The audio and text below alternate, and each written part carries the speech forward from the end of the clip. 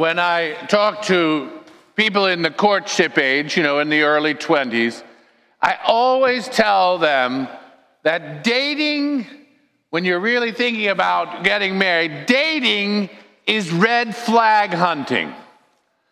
Dating is red flag hunting. You're looking at this person, but you're shouldn't just be looking at all their wonderful qualities. You want to be looking if there's any landmines that you don't see yet.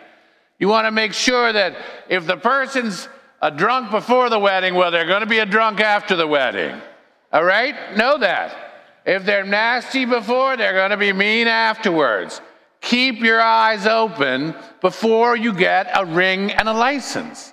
And one of the things that I always tell prospective brides before they're engaged is, look at how he treats his mom. If there is any sort of disdain or eye rolling or anything like that, that's a big red flag on how he's going to treat women in his life. So, today when we hear this gospel of Revelation, now we've been hearing about the Revelation, and if you've ever tried to actually read it, it's a pretty tough read from a 2019 perspective, because it's written in very apocryphal language, symbolic, and St. John is writing to bolster the people of the early church in the 7 cities that are experiencing persecution. And he's intentionally using language out of the Old Testament to say, okay, you are experiencing this scary time, but these symbolic things are actually what's really, and that the Lamb will triumph. And that this moment we hear in today's gospel is the triumph of the Lamb. You see, the Bible begins with the wedding between Adam and Eve. And then it ends with the triumphant marriage of Christ and his church, the union of these two things. And so we stop on this day as we hear about the bridegroom, Jesus the Christ. And let's take a look on Mother's Day. How does he treat his mom? First of all, one of the first interactions that we hear of them at the beginning of his public ministry is at a wedding in Cana in Galilee. And she comes to him and she said, "Son, they don't have any more wine," which is a huge mistake in a wedding. These people are coming, journeying. They're staying for a week at least. You have to provide for them. And he says at first, "What does this have to do with me? What does your concern have to do with me?" And then she just sort of ignores that and says, "Do whatever he tells you." The first thing that Jesus does is he listens to his mom. Very good advice on the whole. So when I was thinking about being a priest, I went and told my mom and dad, I was a senior in college. I said, "I think I want to be a priest." And my mom said, "I'd love to have a son who's a priest. I'd hate to have a son who was a priest." And she said, "Why don't you do something that you've never done before?" And I said, "What, Mother?" And she said, "Get a job." And it was great advice. I needed to grow up a little bit before I went to seminary. Listen to your mom is often a very good piece of advice.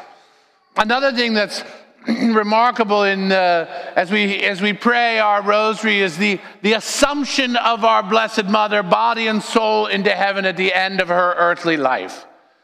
The second lesson from this bridegroom on how he treats his mom is he wants to spend time with her. Wants to spend time with her. In fact, it's all eternity he wants to spend with her. But he desires to spend some time with her. A third thing he does is he crowns her queen of heaven and earth. He honors his mom. And that means watching what you say and the tone of voice in which we say it sometime in how we honor our mother. Now, let's face it, Jesus, Mary, it's a pretty good combo as a mother-son, right? But let's look at Mary and how she was the mother and how he was able to honor her in such a special way. Think back to the finding of the child Jesus in the temple. The family goes to Jerusalem, and then they're journeying back to Nazareth, where they live. And it's 2 days before they realize that Jesus isn't there, and he's 12 years old. Now, you might think, from a 2019 hover helicopter perspective is that they were bad parents. No. I think they were normal parents. I think that maybe you should attend one game a semester. I don't know, that's what we got. We had 8 kids. It wasn't like this thing where they were on top of every single move. I think Mary gives a good example of giving a little space sometime, because she couldn't text Jesus. She couldn't call him on the cell phone, and a little space to grow. I sort of think now back, maybe sort of longingly, when I was in college, and the conversation was long distance once on a Sunday, because it was expensive. But I think space is a good thing that Mary gives her son. Another thing that Mary does is when Jesus is hanging on the cross and everybody else runs and leaves, she stays there. She sticks with them in hard times. Sometimes that's hard for other siblings to get. Sometimes it's hard to understand why a parent needs to put so much attention into one child at a special time.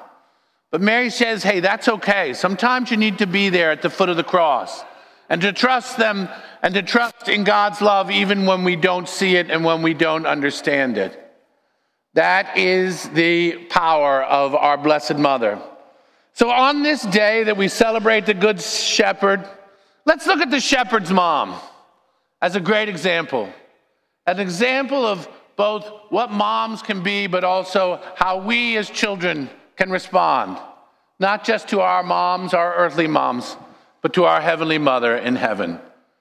The mom of a shepherd is who we honor today. Happy Mother's Day, and praise be Jesus Christ.